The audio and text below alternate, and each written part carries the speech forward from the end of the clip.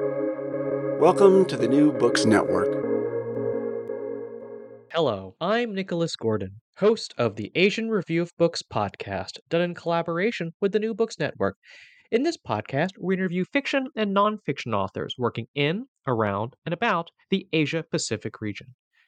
On June 16, 2020, Indian and Chinese forces clashed high in the Himalayan mountains in Aksai Chin. Beijing and New Delhi both claim control over this remote region in a territorial dispute dating back decades. Sources differ on how many soldiers died in the skirmish, fought with fists and clubs rather than guns, with the potential death toll ranging into the dozens. Looking back, 2 years later, the skirmish at Galwan marked a clear turning point in relations between these two Asian countries, with India now taking a much harsher line towards China, joining the US, Australia, and Japan in the so called Quad Alliance, banning Chinese affiliated apps like Alibaba and TikTok.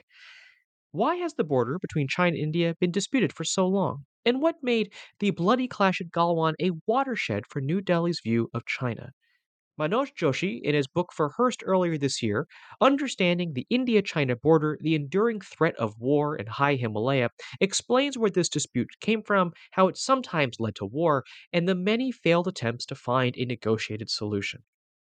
Manoj Joshi is a distinguished fellow at the Observer Research Foundation. He has been a journalist specializing on national and international politics and is a commentator and columnist on these issues.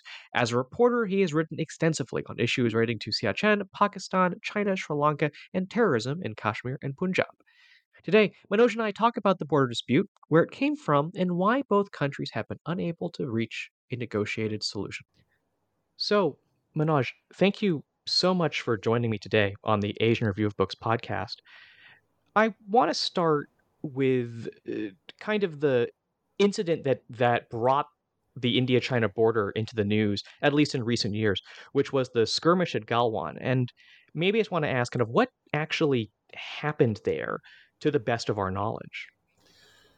Well, in May 2020, the Chinese suddenly occupied certain what are called unheld areas, meaning there's a line of actual control which is 4,000 kilometers long, and it can't be policed. You can't police every inch of it, meaning you patrol there and you come back. There are certain areas where there is an overlap of claims.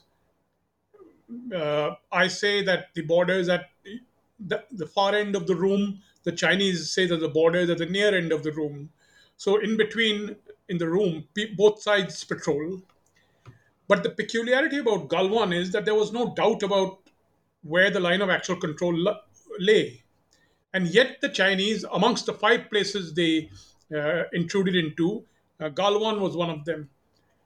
And surprisingly enough, on 6th of June, there was actually high-level talks, at the level of lieutenant generals uh, near the Pangong Lake, and a withdrawal was agreed on. Both sides agreed, and then when the Indian team went to the Chinese, where the Chinese had occupied in the territory in Galwan, when it went there, it found that the Chinese were still there, and they had a post, and uh, they hadn't pulled back. Well, actually, what happened was initially they pulled back, but when the reports came that they had come back to that area, so this Colonel Babu, his name was Babu, Santosh Babu, he and his team landed up there to talk to the Chinese. And while that conversation was going on, a fracas developed. Now, this is a high altitude area with a fast flowing, very cold stream, meaning even in summer, it's very, very cold. And so the skirmish went on from, at least, I should say, sundown up to midnight. So both sides reinforced their positions, and strangely enough, this was using fists and stones and clubs. Though, from whatever evidence I have, the Indian side at least had guns. So the guns were not used. So, but when the dust cleared, we found that uh, 20 Indians had died, including Colonel Babu. And some people say that that at least 17 of them died because of hypothermia, meaning the cold, meaning they were injured, but then they didn't get treatment and they died. In the case of the Chinese, almost 6 months later, they acknowledged that 4 people had died. Many people speculate that more may have been killed. And the Chinese also took a number of prisoners. They released them 3 days later. And then the senior officers came, and I think everything sort of calmed down out there. And in July, at the end of July, both sides agreed to separate their forces by 1.5 kilometers each. And that's the position as it exists till now. So I'd like to take a big step back and, ask what makes this part of the world, what makes this border, quote unquote important? What makes it important for India and what makes it important for China? Because these are remote areas of the Himalayas, they're very high up. So in theory, why do both governments care about this region? Well, for the Chinese, actually, for the Indians, it is more a question of, uh, sovereign territory and things like that. For the Chinese, there is a strategic reason. They have a highway going from Xinjiang to Tibet, which goes through this region, a place called Aksai Chin, which is uh, to the east of where this incident occurred. And the Chinese always obsess that India can use, because the terrain is such. North of that, the terrain is such, it's pretty flat, and you can even use tanks there. The Chinese constantly worry that Indians would interdict their highway. So they've kept on pushing the border westwards, you see, basically to provide security for their key highway. As far as the Indians are concerned, the way they look at it is that this is very important for the defense of their main town in Ladakh, which is called Leh, as well as for another reason that if you go beyond that, you come to what is called the Siachen Glacier, where India and Pakistan have been fighting for years and years. And what the Indians worry is that if the Chinese keep on pushing westwards, they will link up with the Pakistanis, and so the huge chunk of northern territory will be lost, and India's Ladakh Union territory will be endangered. So, why is this border contested at all? Like, kind of, what's the original historical disagreement um, that that leads this border to be disputed? Well, you see, when India became free in 1947, uh, the maps of India actually didn't show any border, meaning it showed blank. It was just marked by a color flat wash, you know, but there was no line, so it is neither demarcated nor delineated. Insofar as China is concerned, you see, the Chinese occupied Tibet in 1951. Prior to that, there was no real Chinese control of the border. So India and Tibet, because had a kind of a relationship where there was, customary. Both sides had some notion of the border, but there was no hard and fast kind of rule. So there were specific villages and towns where you identified where the Tibetan officials would operate from, and there were places where Indians would operate from, but there was no kind of fixed thing that from that mountain to that mountain is mine and the other side is yours. But when the Chinese came, they came with the idea of setting up a national sovereign people's republic, and so did India. So this modern concept of the border, earlier border was a kind of a zone. In the old days, borders were zones where you went from one zone to the other, and where exactly you crossed the border was not very clear. So these two republics kind of wanted their sovereign borders demarcated. The problem was that Indians handled it badly. Uh, right from the outset, the Indians said that there's a customary and traditional border, and we know where it is, so there's no need to negotiate. And the Chinese tried to, because the Chinese were occupying what India said was its territory. The Chinese, this area of Aksai Chin, where all these things have been happening, is a very remote area. It's even for a mountain area, it was extraordinarily remote. And there's nothing there. There are no resources there. There's not even pasturages, you know. And it was a kind of a huge no man's land.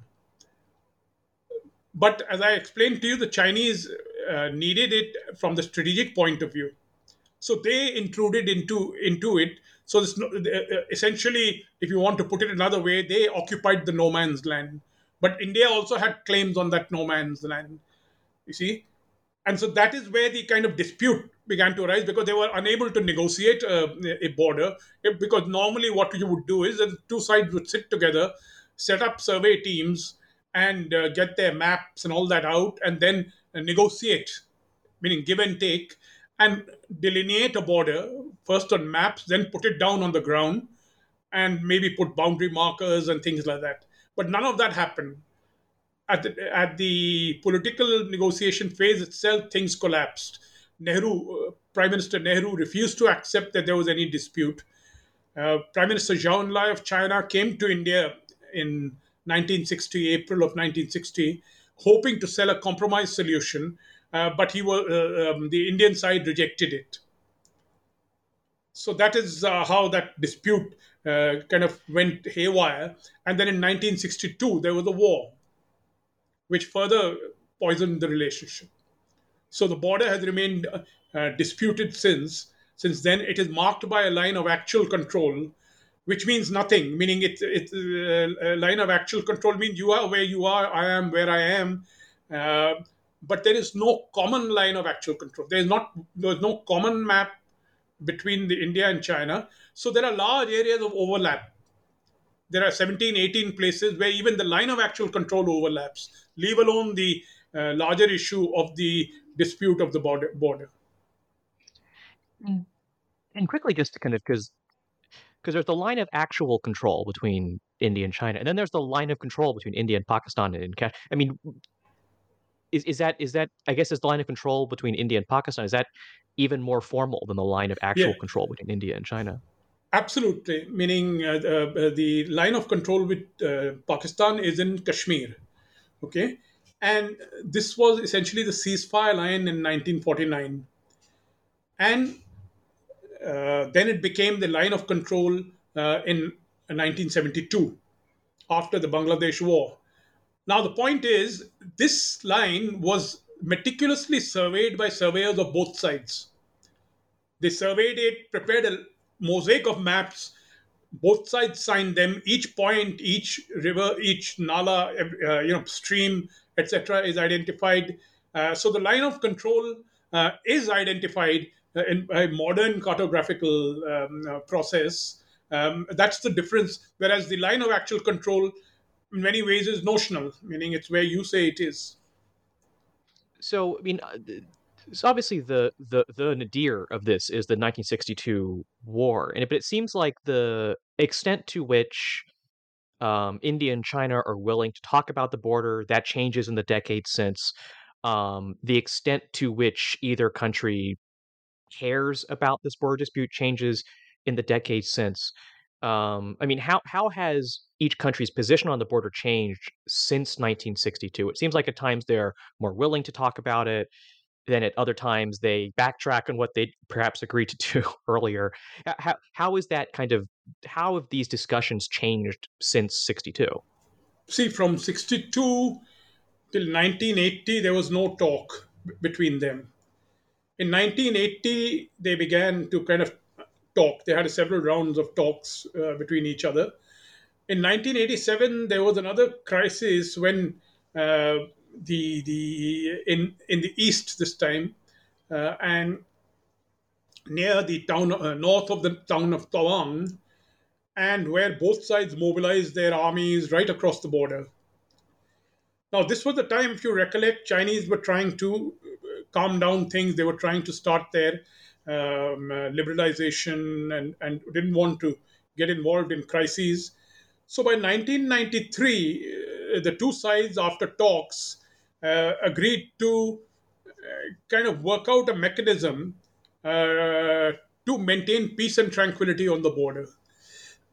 The important part of that was that India, for the first time, recognized the concept of the line of actual control. Till then, India had not recognized that concept. India had been absolutely see, and just a little bit of in the 1980s, the Chinese once again proposed a swap. In 1960, when Zhou Enlai had come to Delhi, he had said, "Look, why don't we swap? We will concede your eastern claims, you concede our western claims." And as I said, Indians rejected it.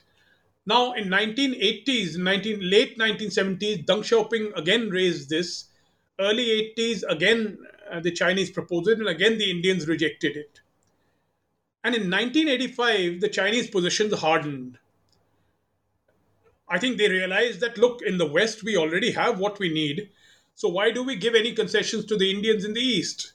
So they started saying that earlier they were ready to agree with the eastern border as it existed. Now they started saying that actually a bigger dispute lies here. There's a bigger dispute in the East than in the West. And as I told you, in the West, they were already occupying what they needed to occupy. So that is the way the dispute twisted out there. But then, as I said, the 93 agreement was there to maintain peace and tranquility. And a critical part of the agreement, the crucial part, the agreement revolved around uh, determining where the line of actual control lay. Because if you're going to maintain peace and tranquility along the line of actual control, you should know where it is. It should be agreeable to both sides. Now, strangely enough, in all these years, we have not even been able to achieve that. We have not been able to fulfill that agreement where all the places, as I told you, 17, 18 places where there are overlapping claims, we could have sat down with surveyors and said, okay, let's determine what is where here, and let's get a common line of actual control. Because that would make it beyond these kind of incursions and things like that. But the Chinese did not bite that. They have refused to do that. You mentioned in your answer kind of this land swap proposal. That that basically said recognize China's claims in the West, recognize India's claims in the East, and leave it at that. And I know that that's been a solution, quote unquote, that's been proposed several times throughout the decade since. I think mostly by China. But what stopped that? What stopped just formalizing the status quo from becoming the solution to this conflict? That's not easy to determine because in 2005 we actually signed an agreement on the political parameters and agreed guidelines of a border settlement. And if you read that particular agreement, it would seem, because it said that when determining the border, both sides will take into account each other's strategic concerns. Now, as I told you, that the strategic concern really pertained to Oksai Chin for China. And another clause of the agreement says that in arriving at a border settlement, we will take into account the settled populations. Now, that would be the East. In the East, India has settled populations. There are no settled populations in the West. So, to me, the agreement sounded as though they were formalizing the swap. But then the Chinese walked back on that as well. And I think that the Chinese, by 2008, 2009, because of the global financial crisis and because of China's phenomenal growth, whereas in 1990, India and China were roughly equal in terms of GDP. By 2010, China was somewhere else and India had been left far behind. And in 1990, China was ready to deal with India as an equal. But in 2010, it began to feel, why should we deal with this guy as equals? You know? And I think uh, they have found it convenient not to settle the border so that they can keep India off balance. So I want to ask a question about you. I mean, you've worked as a journalist throughout a lot of this period, and you've had the maybe good fortune, maybe you can call that, to actually meet, interview, work with a lot of the key players, at least in India, but I think also in China throughout these negotiations, throughout these disputes. Um, in your mind, kind of, who were some of the kind of key individual players in this, and kind of what was your impression of how they were thinking about China and this border dispute? Well, in the first phase, Prime Minister Nehru himself, meaning it was between him and Prime Minister Zhou Enlai. The dispute played out in their correspondence. Subsequently, officials came into the picture. Uh, from the Indian side, it was a gentleman called Parthasarthi, G. Parthasarthi. He was a kind of a very influential figure in the government and also advised the government on foreign policy. And Parthasarthi was an old Nehru loyalist. So in the 80s, when the Chinese came up with a compromise proposal, Parthasarthi turned it down. He didn't agree with it. And of course, subsequently, the thing became more formalized as talks between officials of the two sides, which were kind of, in the 1980s, there was not much to go by. Then, as I said, the 87 crisis took place. And in 1988, for the first time, for the first time, an Indian prime minister visited China. That was in 1988. Rajiv Gandhi went to China, and subsequent to that, that border peace and tranquility agreement was signed. Now, all this, so yes, politically, Rajiv Gandhi took the bit between his teeth and decided to visit China. And basically, as I said, the messaging was similar, meaning he met Deng Xiaoping, and Deng Xiaoping made that famous statement that, we cannot have an Asian century unless India and China have friendship between them. And so this was the mood where both countries were trying to create, liberalize, uh, work with their economies. They were looking for some peaceful ways. So basically, they decided on the 93 agreement that at least there should be some form of peace and tranquility along the LAC. And after that, of course, there have been, again, as I said, most of it had been subsequently arisen from talks between officials. But then in 2002, Prime Minister Vajpayee went to China and he proposed to them that why don't we settle this, leave it, forget all old maps and old claims and things like that. Let's arrive at a political settlement. So for that settlement, uh, two very senior officers, meaning Prime Minister's own secretary, political secretary, Mr. Brajesh Mishra from the Indian side, and the Chinese very senior officer Dai Bingguo, they became special representatives. And so this thing now is managed by special representative. But Brajesh Mishra himself told me after retirement that they had hoped to actually settle everything within 2 or 3 years. But that didn't happen because Vajpayee's government lost power in 2004. And the special representative talks have been continuing. Now, according to my friend Shiv Shankar Menon, who was also a special representative, uh, the, the officials have done their job. They've worked out everything. Basically, a framework needs the final framework can only be done if there is political agreement. If the politicians agree, and if the politicians agree, things can quickly fall in place. But I don't think the politicians are ready for that. China has its own calculations. India has its own, and so we've had no political meeting of views as far as the border settlement is concerned. So I want to return to the present day, as it were. Kind of looking back since Galwan, to me, the skirmish at Galwan appears to me to have been a real turning point in India-China relations. I think especially in India, where that seems to have sparked a much greater, um, you could say, attention, campaign, controls on China's presence in India, um, I remember the government banned a lot of Chinese apps like TikTok, also even just Chinese affiliated apps from, come from companies that had Chinese investment, like I think like apps from Sea. There's obviously a much greater attention paid now to accusations of tax evasion against Chinese phone manufacturers. There was, I think, just last week. Was it last week? Well, I think just over the weekend from when we were recording this conversation. There was a story about them raiding Paytm and a few other, sorry, not raiding, but investigating with Indian payment processors for regarding a Chinese loan app that was being accused of fleecing its customers. So I guess so it really seems to have been a sharp turn in India's attitude towards China and towards China's presence in India.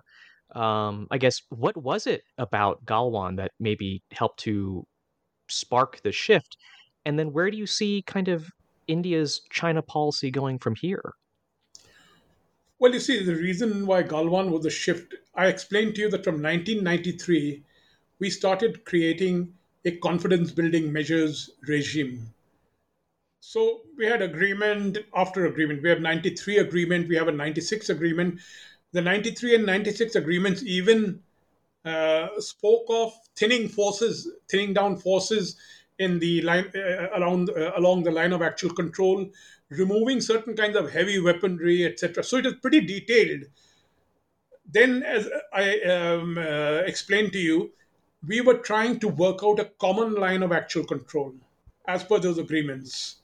But by 2001 and 2002, it was clear that the Chinese were that is unacceptable to China. They didn't want to fix the line of actual control. In 2002 itself, the special representatives were appointed, you know, for the process. Then 2005, we had this political parameters, agreed guidelines of a border settlement, which looked like things were going right. And simultaneously, we also had military CBMs, the military to military CBMs. How will the militaries behave when they meet each other in the border? And it is a fairly detailed process. And amongst them was the clause that they will not use arms, and that is what happened in Galwan. The Indians didn't use their weapons. Now, so this confidence building measures regime, 2012, we had another one, border defense cooperation agreement. So the way the Indians saw it is that in Galwan, this entire confidence building regime concept went for a toss. Because the Chinese, by massing troops without informing India, by occupying, blockading, establishing blockades against India in 5 different places in Ladakh, the Chinese had essentially destroyed the confidence building measures regime. And the clash itself, because as it is famously said, there's not a single bullet had been fired since 1975. And in Galwan, suddenly 24, meaning if you count the Chinese claim of 4, 24 people died, hundreds were injured. There was an actual clash. See? So the point was the destruction of that confidence building measures regime took place because of Galwan. And so it is a turning point. What you've lost really is trust, because you can have that kind of a confidence building regime if you trust each other. Trust was building up, and it's remarkable because in 2018, after the crisis, there was a small crisis in Doklam in Bhutan. India and China were involved. After that crisis, we began the process of informal summits, meaning Prime Minister Modi, General Secretary and President Xi Jinping had an informal summit in Wuhan where they talked without agendas for 2 days in 2018. And in 2019, October, there was another informal summit in Chennai in India. So when you look at it, it seemed that everything was stabilizing by the end of 2019. And then suddenly in 2020, we had this Chinese action where they mass their armies, where they occupy places along the line of actual control, block Indian patrolling. So what I'm trying to get at is that Galwan, in that sense, the key point is the loss of trust. And now the Indians actually the Indian forces are allowed to shoot back, for one thing. So it's this lack of trust which has created this situation. And India is very clear. You see, unless and until there's a status quo ante, you must go back to April of 2020 in terms of where your troops are located. We can't even begin to move forward. But I think, to be frank, I don't think there's any going back. You have to keep on going forward as far as this is concerned.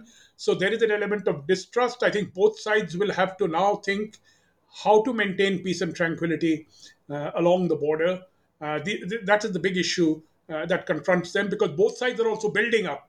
The Chinese are building up for their Tibetan defenses, and the Indians are building up their defenses. So the thing has become more hazardous. So I think with that, that ends our interview with Manoj Joshi, author of Understanding the India-China Border, The Enduring Threat of War in High Himalaya. Manoj, I actually have two final questions for you, which is where can people find your work, and what's next for you? What's your next project? Well, people can find my work. I think Amazon has it on them, and I've seen they even have electronic version already. It was published in London in July by Seahurst, and it has just come out this month in India, published by HarperCollins.